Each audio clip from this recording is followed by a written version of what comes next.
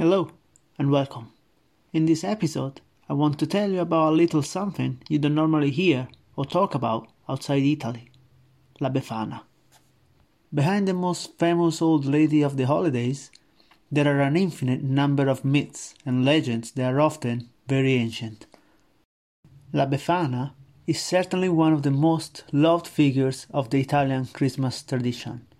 There are several famous nursery rhymes, very similar to each other, that roughly say, "This nice old lady comes at night, with her shoes all broken and patches on her petticoat, flying all over the cities, riding a broom." The character, as we know her today, is the sum of many legends, traditions, and religious ceremonies that have overlapped over the centuries.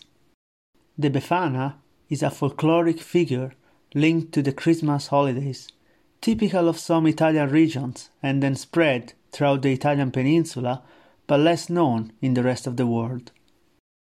According to tradition, it is a very old woman who flies a worn broom to visit the children on the night between the 5th and the 6th of January, the night of the Epiphany, to fill the stockings left by them, usually hung on the fireplace or near a window. Generally, children who have behaved well throughout the year will receive sweets, candies, or small toys. On the contrary, those who have misbehaved will find the socks filled with charcoal or garlic. But what is the real story of the Befana? According to some sources, already in the Neolithic, a female divinity was venerated in some way related to the Befana. This figure materialized during the winter period to chase away the cold and the bad weather, propitiating the return of spring and the harvest of the following year. Today, the feast of the Befana overlaps with the Christian celebration of the Epiphany, both scheduled for January 6th. The term Befana itself derives from the word Epiphany, which in Greek means revelation and apparition of the divinity. It is no coincidence, therefore, that the most famous old woman of the Christmas period brings her gifts on the same day that the Church celebrates the offering of gold, frankincense, and myrrh by the 3 wise men in the manger in Bethlehem. Now, before wrapping up and conclude this episode, I will tell you a fairy tale that has been told over the years to many children in Italy. Please enjoy.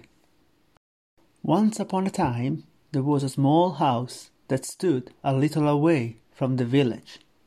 It was a small and somewhat battered house, and there lived an old woman who went out every morning to collect firewood in the forest.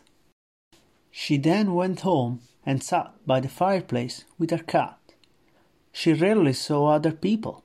In the village, she had the reputation of being a strange old woman, a bit of a sorceress, and no one went as far as that isolated house, especially in winter.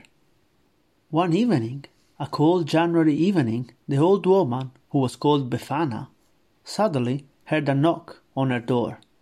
Naturally, she was frightened. Who could it be at that time of night? At first, she didn't want to open, but then her curiosity won her over. And when she opened, oh marvel! Before her very eyes, there were 3 richly dressed Orientals who had dismounted from their camels to ask her for the way to Bethlehem. The old woman was amazed. Why on earth did they want to go to Bethlehem?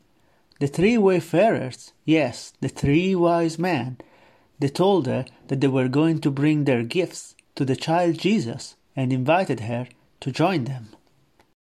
La Befana thought about it for a while, but who felt like living in such a cold weather?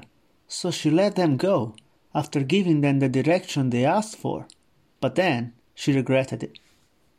She felt to have made a big mistake and quickly decided that she had to join them. So she went out, riding her broom. Yes, the Befana was actually a bit of a sorcerer herself, to look for them and go with them to pay homage to Jesus, but she could no longer find them. So she had an idea. She decided to stop in every house and leave a gift to each child in the hope that one of them was Jesus. and since then she has continued, year after year, to bring her gifts to all the children on the night between the 5th and the 6th of January.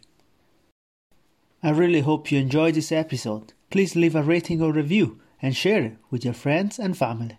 Until next time.